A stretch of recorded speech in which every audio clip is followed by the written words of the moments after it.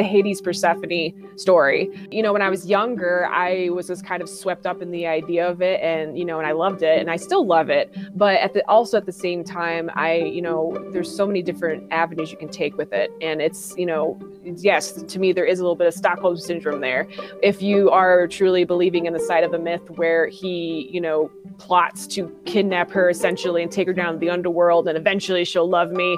You know, there's that side of it. Then there's some that say that, you know, she went down there and she had the choice of staying or not, but then she ate the fruit even though he warned her, and then she's stuck there.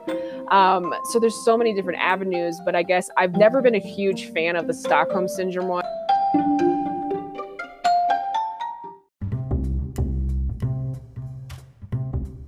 Welcome to Speculative Sandbox, your audio playground for creative storytellers. My name is Vicky Lawn, and each episode, I and a guest will unpack a fiction trope with an eye for character development and narrative structures. Make sure to look for Speculative Sandbox on Instagram, TikTok, and Twitter, where you can join the conversation. Leave comments or questions, or let us know what other tropes we should cover. When the real world just doesn't cut it, let's get lost in a fictional one.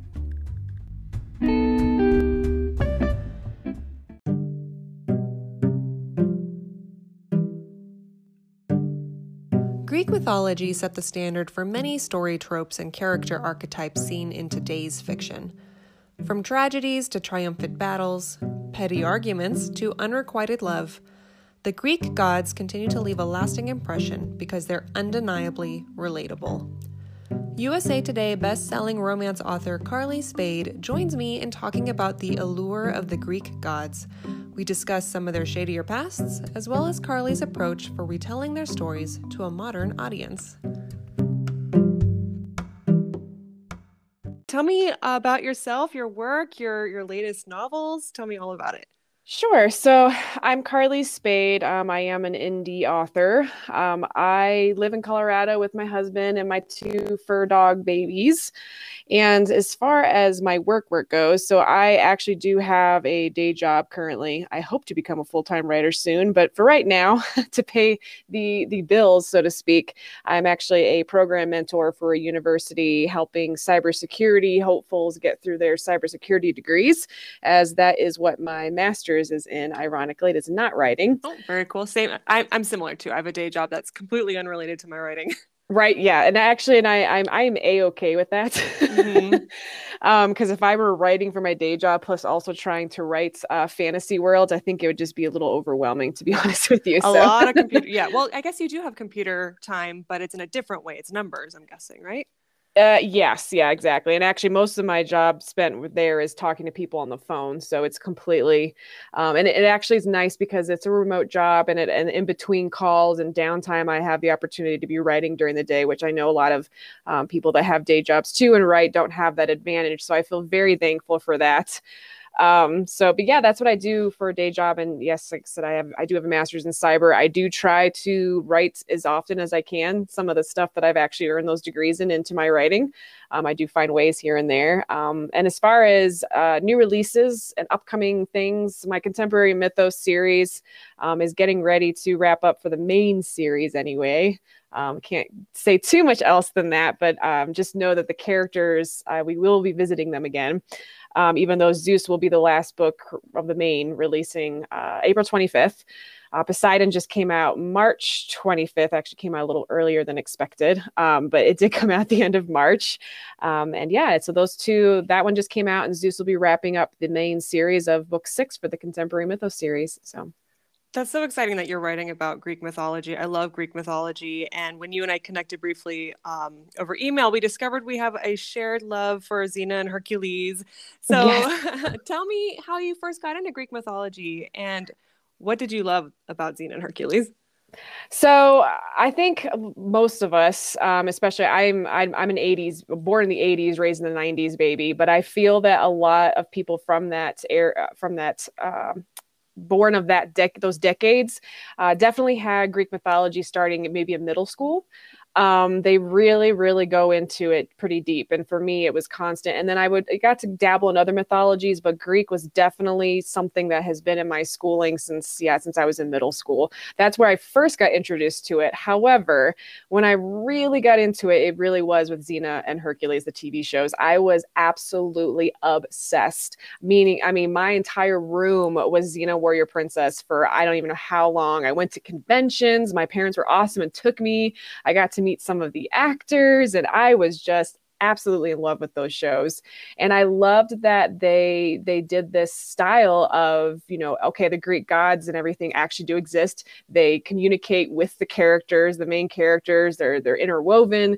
They did retellings, they kind of put their own spin on some of the myths, and it made me want to go out there and actually, research, what did they actually take from the actual myth, and then what did they take license with. So it kind of helped me learn along the way, and they're just so fun. The shows were absolutely fun. They were funny, slapstick humor, and I absolutely loved it. And it was a huge inspiration for me throughout my entire childhood, and obviously into adulthood. I've pulled even from those shows, even for my current writings. So yeah, it's so fun now because I recognize, I've been reading other books too, where I recognize tiny little hints that go, they watched Xena growing up, whether it's, symbolism in their stories or cultural, like where you shake hands, but you're shaking each other's wrists or forearms, Yep. Yes. I was like, oh, that's a tell.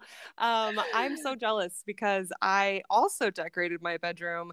I did not have parents that took me to conventions. I would have killed to meet. I remember when I was like, I don't know, in middle school, I was like, my biggest dream is to meet Lucy Lawless. And yeah. yet to happen. In my case, so I had the same exact situation. Middle school curriculum, you have the Greek gods, and I felt like I had an advanced knowledge because I was already watching Xena and Hercules, despite how they may have warped the stories, but it was still delightful. But I remember when I was 7, that my parents got me this things your second grader needs to know book, and they had the Greek gods in there. Looking back, I'm like, wow, that's pretty advanced. But I just like became obsessed from that point on because I remember thinking, superheroes are for kids. My parents don't pay attention to that stuff, but here I am reading about belief systems that were wholly believed by full societies, back in the day. And so for me, that was just so great. And then it turned into, Disney's Hercules that came out. Then there are Percy Jackson books and, so on and so forth. Yes, Disney's Hercules was also a big one for me too. I mean, that actually started my initial. As I watched it several times, even as a kid, I said, Hades isn't really. I mean, I think people are giving him a bad rep. This isn't fair because Zeus is kind of just as big of a meanie, honestly, to me as Hades is. He's kind of being very mean to his brother. Yes, absolutely. And I'm a little shady because I took a Greek myth class in college, and I'm a little shaky on it. But I just remember Zeus and Hades really being, you really can't say one is better than the other. They're matters of circumstance and privilege. It seems like Poseidon is the one brother that's kind of just doing his thing.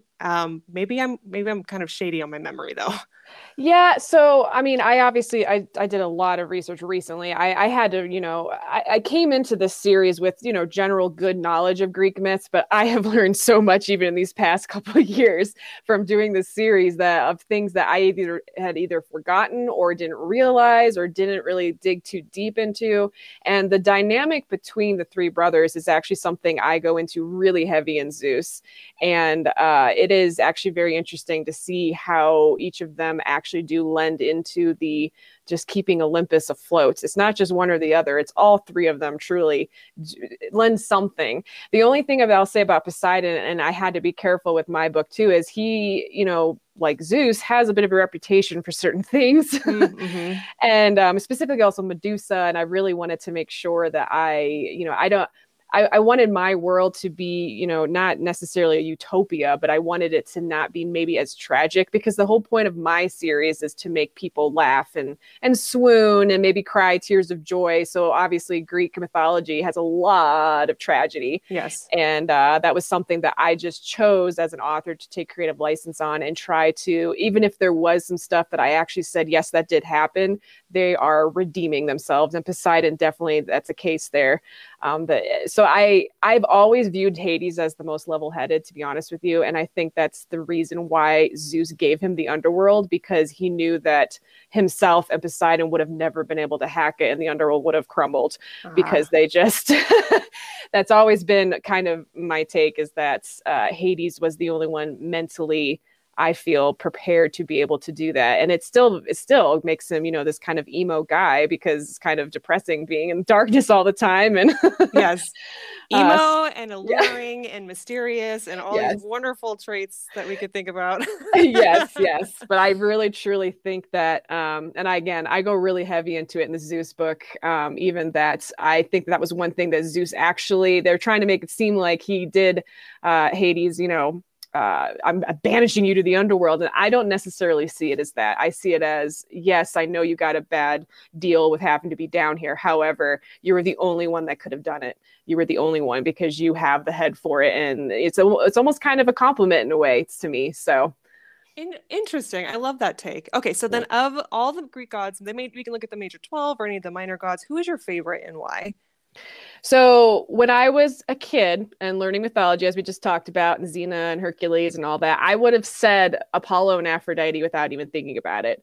And especially also Aphrodite, because of Xena and Hercules. I absolutely loved the version of her on those shows. However, as an adult, now the past 2 years, I actually would say now Ares and Zeus. Okay. And now Ares, obviously I liked Ares on the shows because it was Kevin Smith and he was amazing on those shows. Yeah. But just the character himself, you read, especially Homer, man, did he gave Ares a what for. I did so much research, and it was actually the same type of things that I was seeing repeated with both Ares and Zeus. And it really was who is telling the story about them, because you can tell if they were a fan or they were not. And I think that Homer, being an Athenian, kind of, lent towards Athena, put her in this, ethereal light. And he always did everything he could to put Ares in a more negative light. Whereas the Spartans, they didn't do that. They put him actually in a better light. And I read, their versions of the stories and the myths of Ares, and he's actually this really awesome alpha hero macho guy who's actually a bit of a sweetheart and likes to dance. So interesting. Okay, so Ares is the god of war and Athena is the god of wisdom and military strategy. Is that correct? Yes. Okay. Yeah. Would you say they're the same side, different sides to the same coin?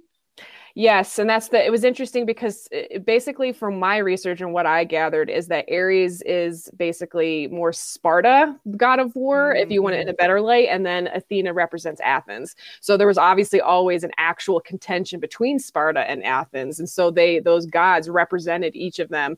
And I think that that's why, with Homer being of Athens, he put Ares in that, he had the power of the quill and put him in that bad light. But that is why I actually learned to like him a lot, because, I also never really, I know a lot of people love the story of Ares and Aphrodite, but obviously for my series, I really didn't want to include incest. I know it was a big part of the Greek myths, but for trying to do modern retellings and making them into romantic comedies, not exactly the best thing. So can you summarize what that original Ares and Aphrodite mythology was?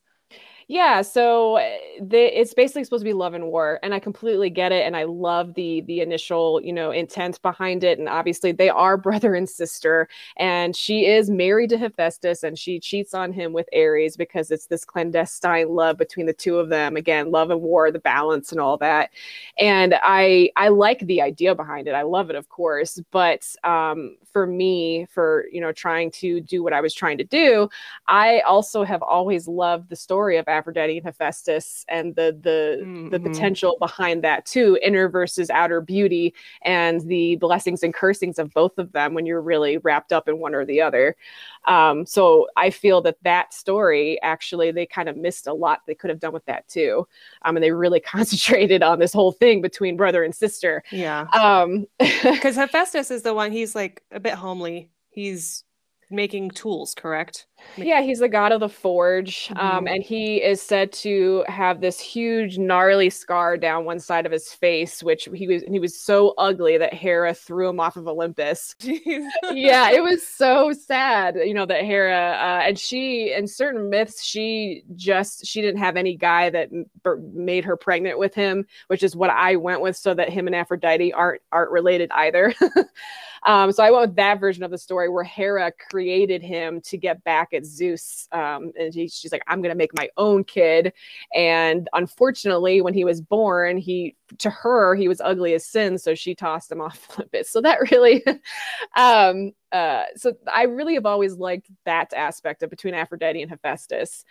So that's why I kind of went with that route with my story. And then Zeus too has become a really quick favorite because I was really, really hellbent on debunking, everybody's absolute hatred for him. I told myself, if Ares has these other elements that I've been able to find, there has to be stuff with Zeus. And I found so many things, and even just the William Shakespeare quote of "heavy is the head that wears the crown." That is a huge theme in my entire story, is because I don't think that people give him enough credit. And you can't just say that all those stories of him cheating on his wife countless times and sleeping with all these women and turning himself into animals and gold mist and all these crazy stories. You really think that, let's even just say it's real. Let's say mythology was real. How much of that do you actually think would be real? So. Well, it sounds to me like if you're ever in a situation where you were in a relationship with somebody and you're thinking, this guy's going to be in my life, and then maybe he pieces out for whatever reason, and now you're in trouble with the parents, you're like, Zeus did it, and I'm not responsible. Yes, 100%. Yes, that's exactly what and a big part of even the historical accounts that I was reading of people kind of going into what their theories were. That was a huge one. They used Zeus to make sense and give reason for their taboos and their, what they want to do. They want to be able to, well, Zeus cheated on his wife, and there's no problem with me doing it. He's king of the gods. So that's a huge theme that I went with as well. And he just kind of allowed it because, he is of the people, and he is as much of a king of the gods as he is a king of humanity.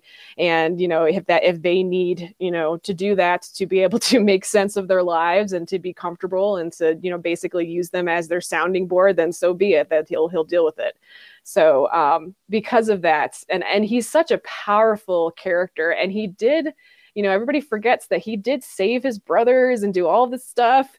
So I think people just get really wrapped up in the cheating factor, and there's so much more to him that I really have grown very fond of that god, for sure. Interesting. Okay. Yeah.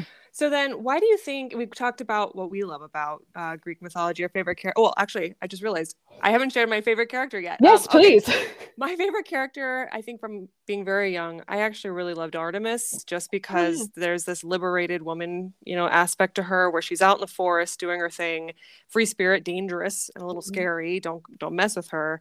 And I always liked that aspect of her. I didn't really dive too much further into it. I just, I enjoyed that freedom, that sense of freedom that's associated with her.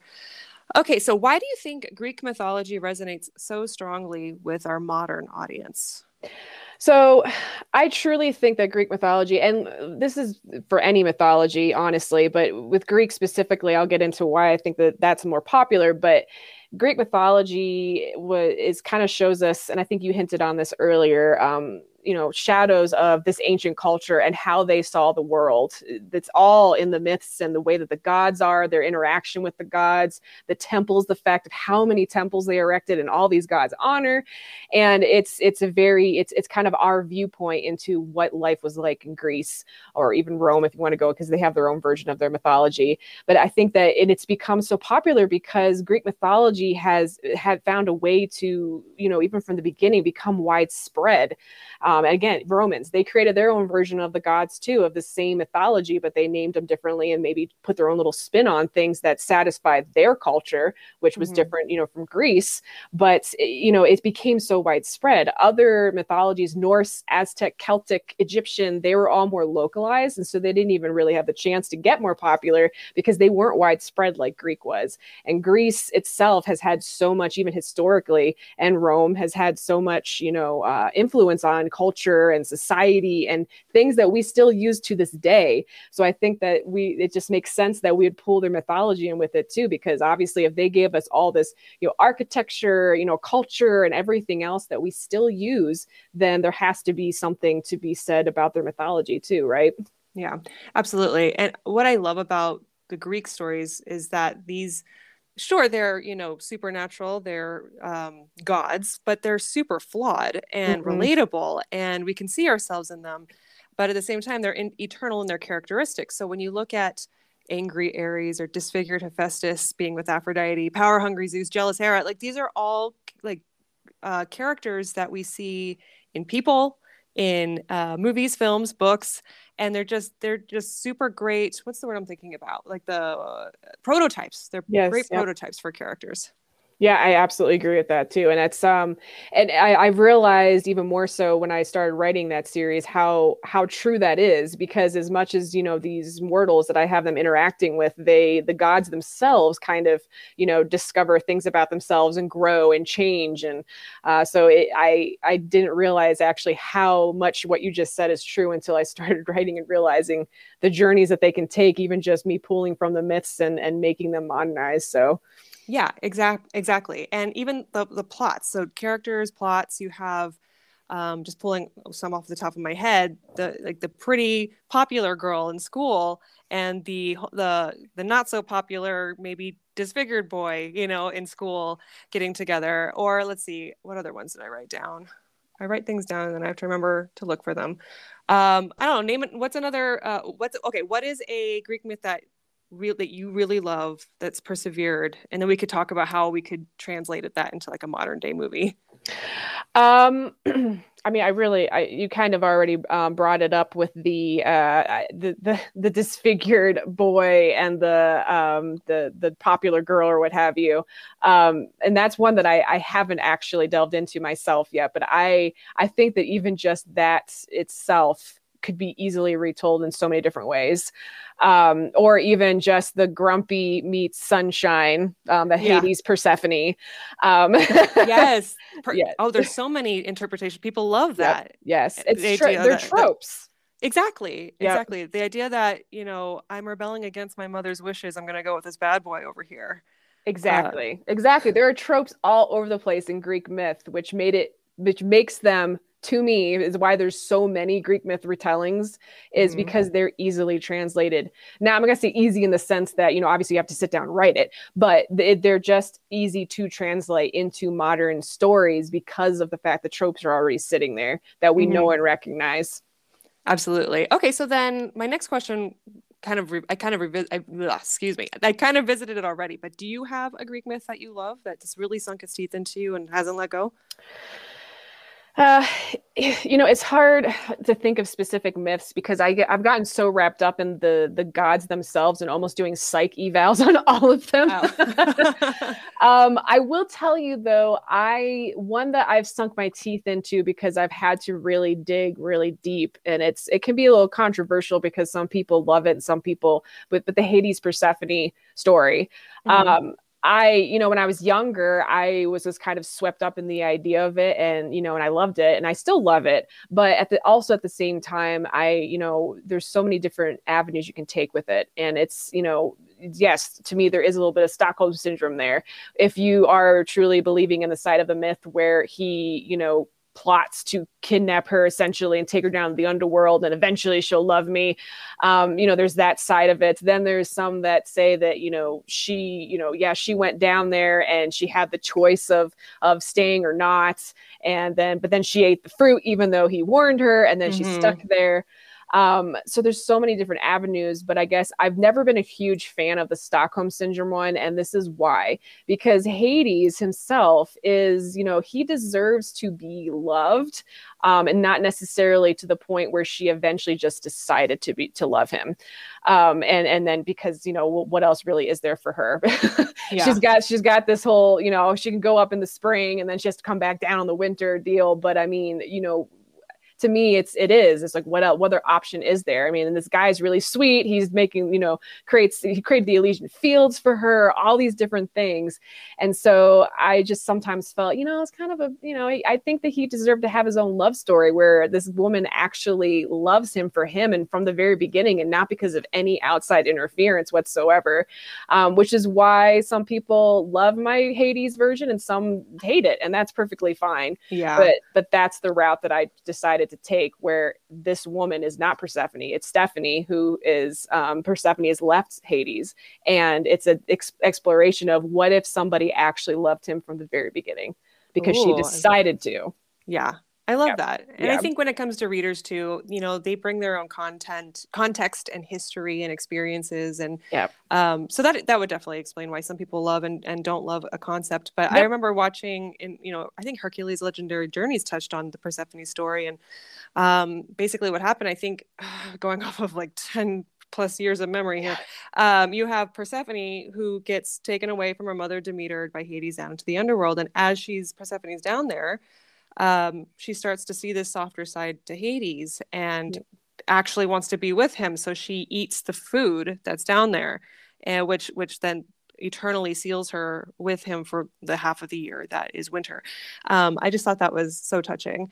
Yeah, and like I said, it is, and I think the other reason why I decided to take a different route and to try to okay, well, this one's been done and done and done and done, and so I said, I'll be different. I'm going to try something else. So, and Hades is super popular. I also did not realize how actually popular he is until I wrote and put that book out there. I honestly, I don't know why I didn't know, but I just didn't realize, I guess, how big of a pool he actually has. And I honestly, even with Disney's Hercules, because I also even wrote a fan fiction with Megara ending up with Hades instead of Hercules. And nice. I did it very recently. Gotta love that. Yeah, all my readers actually, after I released Hades, they begged me to write. I was like, because I come from a fan fiction background originally before I ever wrote full length novels with my own stuff. So I said, you know what, I haven't written a fan fiction in a really long time, and it was super fun. Just to that Hades is the Hades from Disney, not my version. It's just completely different. And that actually, if you think about it, even though they didn't go full blown, because she ends up with Hercules, but at the beginning that was kind of a Hades Persephone deal. So I kind of continued that. Instead of her ending up with Hercules, I made it into Hades and Persephone, but with Megara. Interesting. So, I love that. Okay. My myth that I think about a lot, I think because of its tragedy, is the Orpheus and Eurydice story. Yeah. So this is the one where Orpheus and Eurydice get married, and Eurydice gets bit by a snake and dies on their wedding night. Devastating, right? So she's down in the underworld, and Orpheus is allowed passage to the underworld to get her back. He makes a deal with Hades, and Hades allows Orpheus to take her back up to the surface as long as he walks ahead of her and does not look back at her. And I'm not sure if it varies depending on who's telling the story, but he essentially makes it out, turns to look at her before she's crossed the doorway, and because she's still on the other side, she fades away. It's done. They're forever separated. And I'm just like, oh God, that felt like one of those purposely stick the knife in you and twist it stories where it's like, oh, so much hope until the very end. And then it's like, what's the point? Like, hope is dead. Yeah, I somehow completely forgot about that myth until you just brought it up. As soon as you said the name Orpheus, like, oh, this is when she's going to talk about it. That's sad. That is so sad. Well, and I think what's interesting about Greek mythology is that it doesn't shy away from any particular type of narrative, right? It has joyful, sad, triggering, messed up, but adventurous. And I think that's what makes it so great for storytellers and readers. Okay, so if you had to identify the major themes in Greek mythology that carry over into modern retellings, what would those themes be? I think redemption is a huge one. I've seen that through many, many myths, and kind of obviously really played into that with my modern retellings. I think even opposites attract is a huge one. There is a lot of tropes. I'm trying to even think of some of the second chances. Yeah, we talked about Grumpy and Sunshine, and yeah, I'm trying to even think. I had this in my head, and now I'm completely losing it. No worries.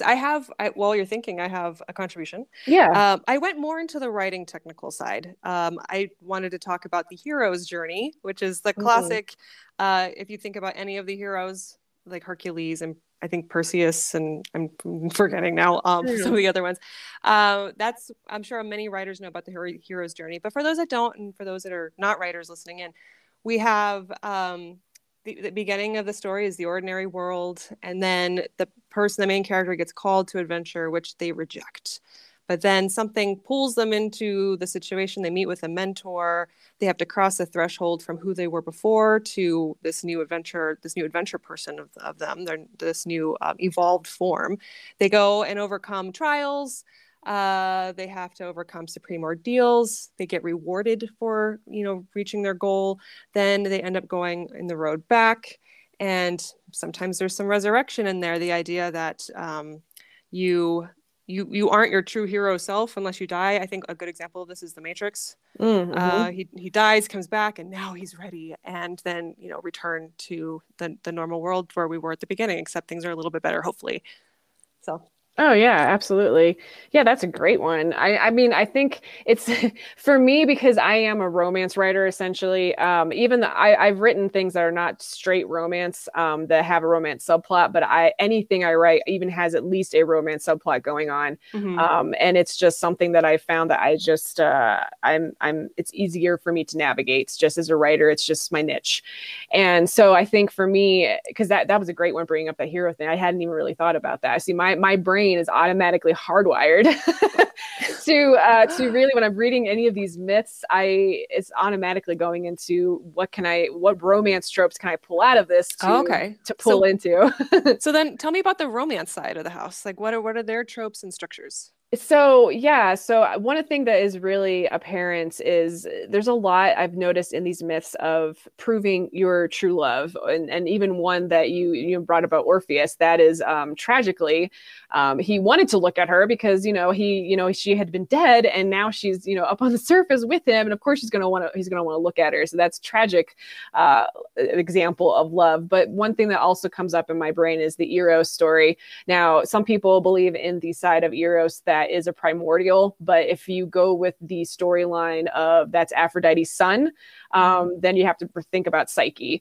And myself, I did the exact kind of myth of the whole deal where Psyche, Aphrodite's jealous of her. This is very all stuff that can actually happen. Jealous mom of her only son of this woman. And she is also extremely beautiful. She's immortal. She's not even a goddess. And people are ignoring Aphrodite because of this beautiful mortal woman. So she gets even jealous more because of that.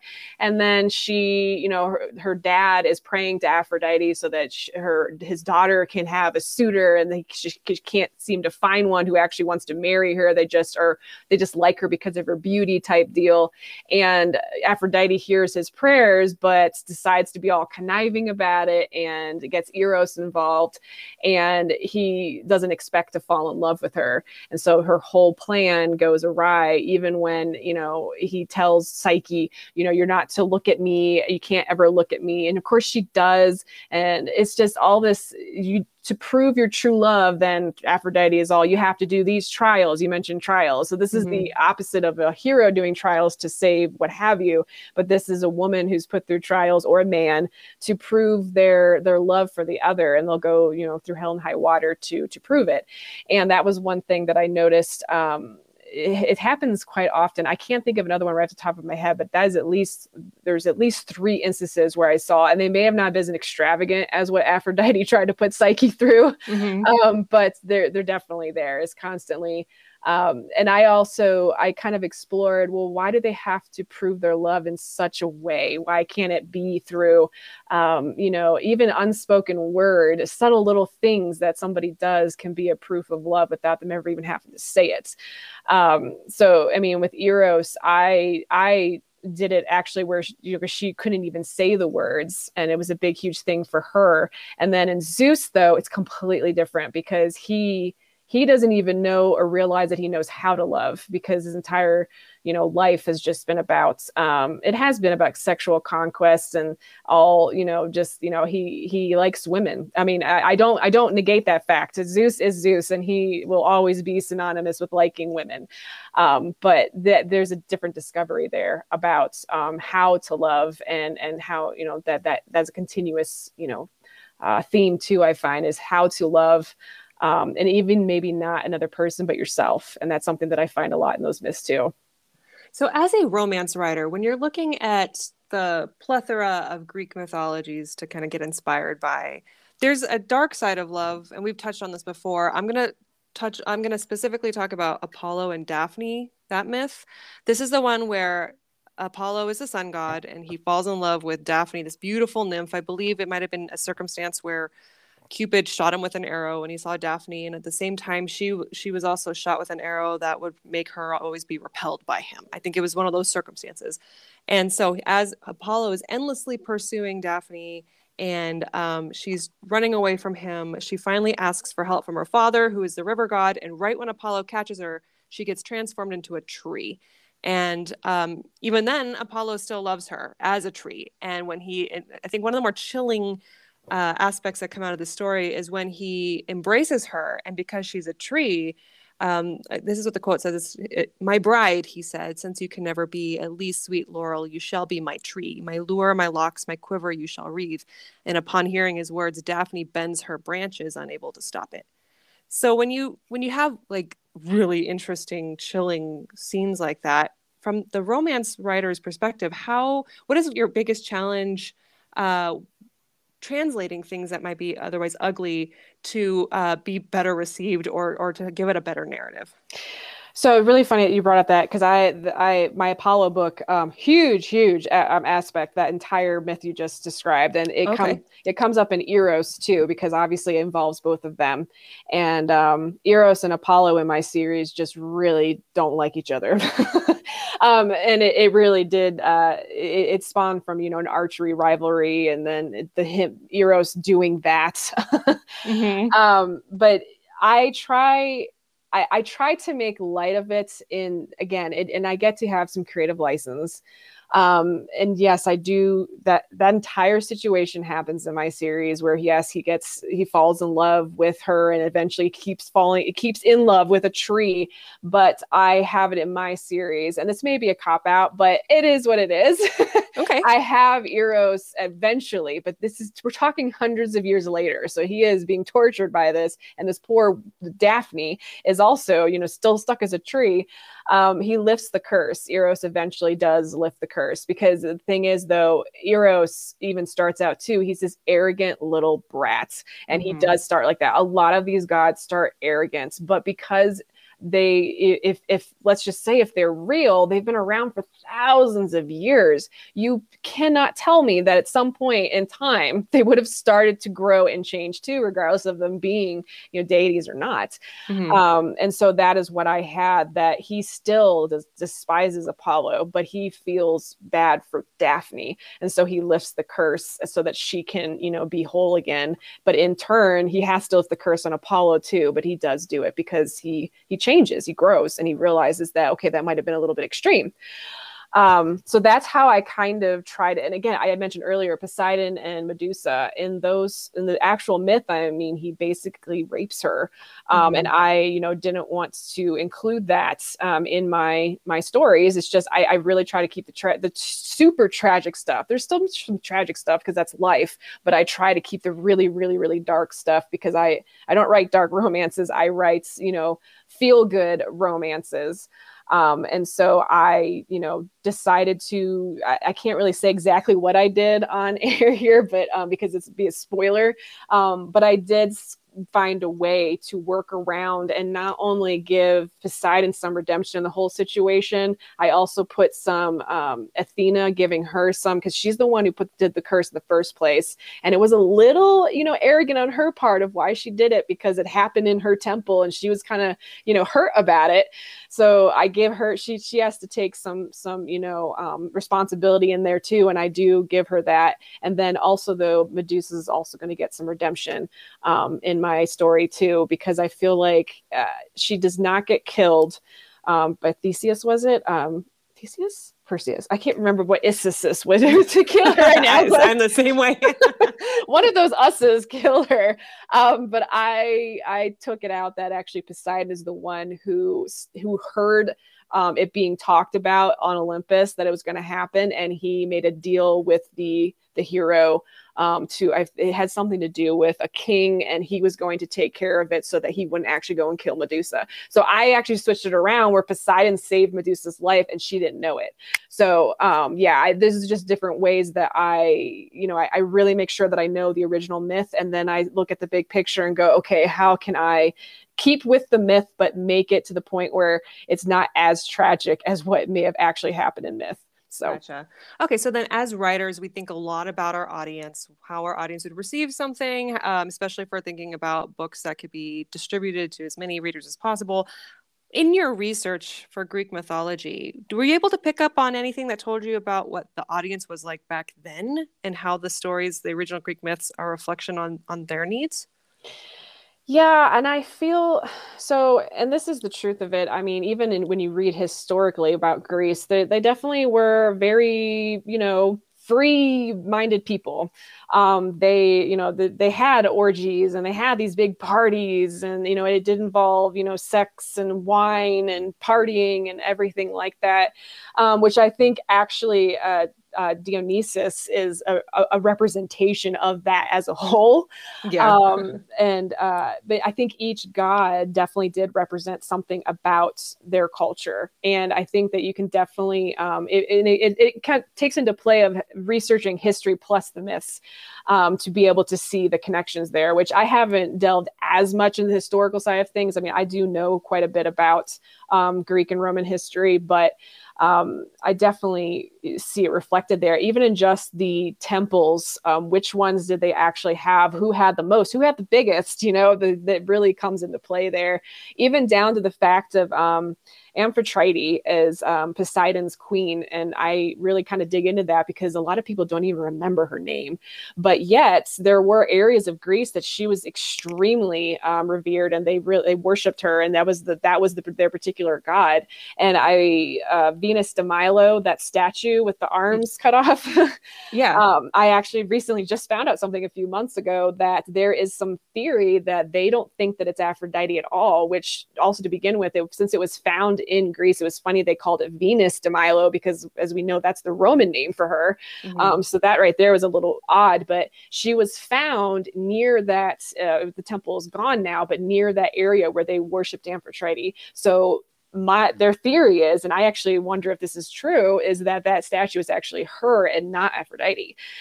So there's like different things like that you can really, even today, Aphrodite was so popular, they just automatically assumed that had to be her. And, she's beautiful. It has to be the goddess of love. And I think that is kind of a say as to, their culture too, as far as, which god they worshipped. And even like Hades didn't, or Ares, they were called cults if they worshipped Ares, not, worshipers. And there weren't really many temples in his honor, nor Hades, because I think they feared Hades, obviously, because of what he was. Okay. But that's the thing too. And also us as a culture kind of, giving Hades he's the death of everything, when there's an actual god of death who actually is the one, Thanatos, who actually, takes the spirits. But then they also really focused on Hades, fearing him when he's just kind of a divider of souls in my eyes. He's not really the one who, takes you from the surface and brings you down. He's just the one you see when you get there. So yeah. Yeah, exactly. Like correlation doesn't equal causation. Exactly, exactly. And that can even be played into other, Lucifer and other, gods of, death or, or hell or Tartarus or whatever you want to call them. But I think that's a constant theme there, and they had it too. So, So when we look at Greek mythology, we're pulling from stories, we're pulling from statues, we're pulling from a lot of culture. So hypothetically, if we're thinking into the future several hundred years and people from the future are looking back at our American culture, what do you think that they're going to see as mythological from now?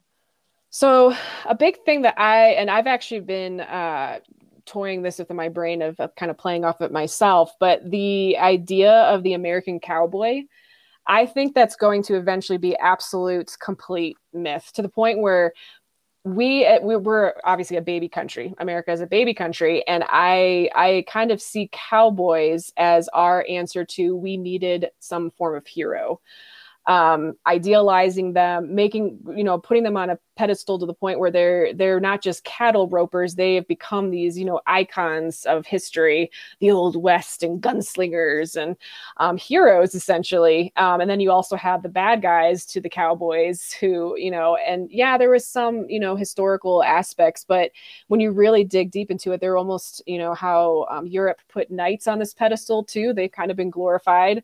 I think that cowboys are our version of knights, and eventually I think they're just going to be complete myth, because a lot of the things you hear about cowboys and in the Old West, some of it is, fictional, and I think that over time the fictional has become intertwined with fact to the point where sometimes I even have to look stuff up and is this true? Did this actually ever happen?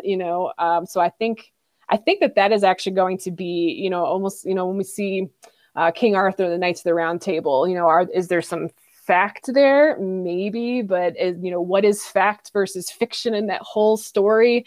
I think that that's eventually going to be cowboys for America as well. Interesting. Okay. I went into a more, let's see, fictional world because I was trying to think like if someone dug up I don't know, a CD or a disc or something, even though everything we do is cloud-based. I don't know. So I don't know how easy that would be, especially with the prevalence of streaming and you don't have to have your DVD collection anymore. Um, but I was thinking Marvel, DC comics, I think those are like an easy kind of, assumption to make.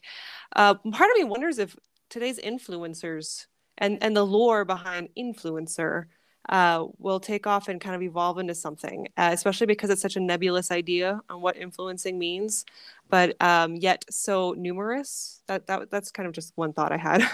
Yeah, no, absolutely. And I think was it Neil Gaiman, as far as the neon gods type concept. Okay. That was something too that I was trying to think about how to even, describe what I was thinking as far as technology being seen as, obviously technology is going to just continue to skyrocket, and we might have, AI robots and all this stuff.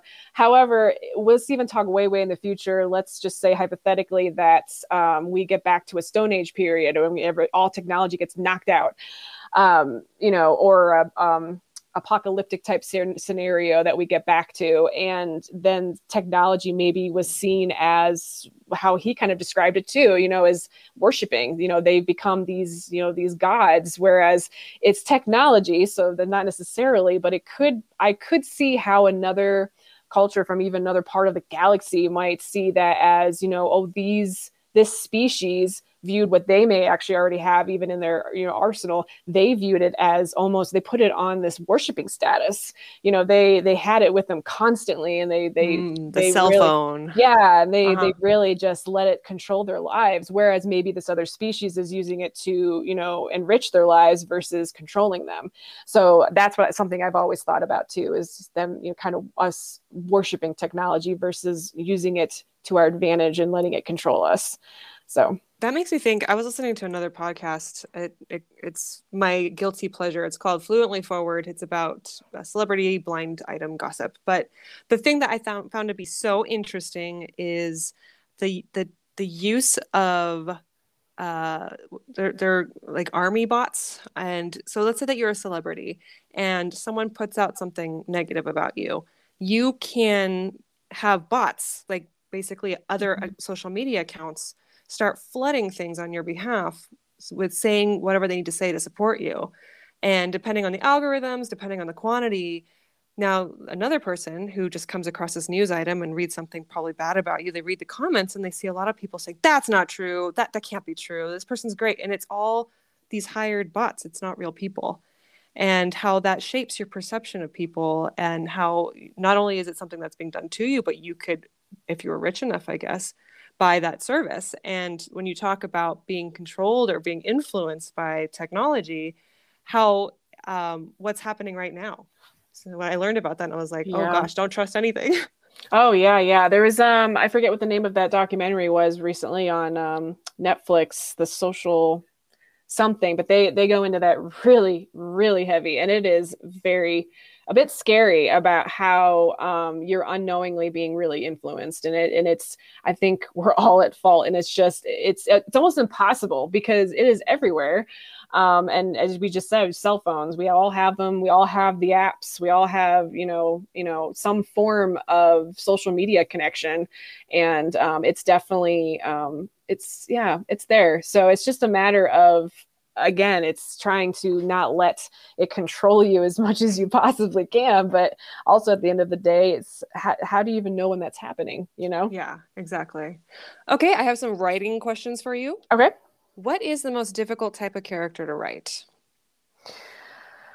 Oh, well, it took me a long time trying to write from a male perspective. Okay. Very difficult. I avoided it for a long time until recently. I basically Zeus is my first full dual POV book, and a lot of people kept asking me, and I was hesitant because I've read some really well done points of view from the opposite gender. I mean, a guy, doing a female point of view or vice versa. And I've read some really bad ones. So I really didn't want to be on the latter end of that. I wanted to be, I wanted to be done well. So I decided to wait. And then I realized that I knew the voice of Zeus pretty well. And so I wrote one chapter and I had some people read it. I even had my husband read it, which and I have no fault to him. He doesn't read my stuff really because it's romance and he's just not into it, and that's fine. But I did have him read it because I just needed him to tell me, does this sound even plausibly like it could be from a guy's brain? And that is really difficult for me because you can either push it too far or you can make it completely unrealistic. Now, it's a romance book, so yes, there's a bit of a fantasy in there. So there may not be 100% situations where, a guy would never say or do that. Well, it's a romance, so in my brain, he is this time.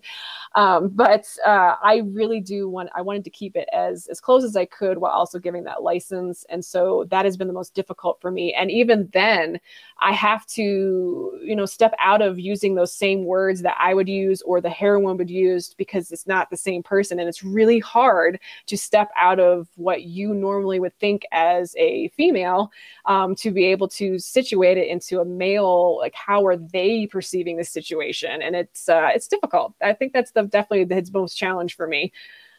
Okay, well, thank you for sharing that with me. I appreciate that. Absolutely. And then for listeners wanting to write a Greek myth retelling, what is your main advice? Research, research, research. I can't stress that enough because you're going to have some people reading your retellings that are green to Greek mythology and just coming in for the fun of it and they want to learn more about it. And then you're going to have ones that are very versed in the myths. And even if you're taking some license on it, which most of the people, if they read these, they realize that they are still going to be, looking to see, does this person are they just maybe doing the retellings because they see the popularity, or are they actually invested in, making sure that they know where these myths are coming from? And you can tell, and the people that are familiar with it can tell. So definitely make sure that you have your research. If you're trying to go with do the Greek spelling of the gods, make sure you stick with it and know what they are. and just really make sure that you know your background on these characters, even if you plan on changing them, so that you know even where they're coming from as you're going through the retellings. So that way new people can learn, and versed people can say, yep, she knows what she's talking about. Awesome. Well, Carly, thank you for being on the podcast. Is there anything you'd like to leave us with or to promote before you go? Zeus is going to be coming out April 25th. It's on pre-order right now, and there is an incentive with a free art print and bookmark if you show proof of pre-order. The link for that you can find on any of my social media pages easily enough. But really looking forward to it, and I hope that I can convince people that Zeus is not as bad as you think he is, and he's actually a pretty sexy god king.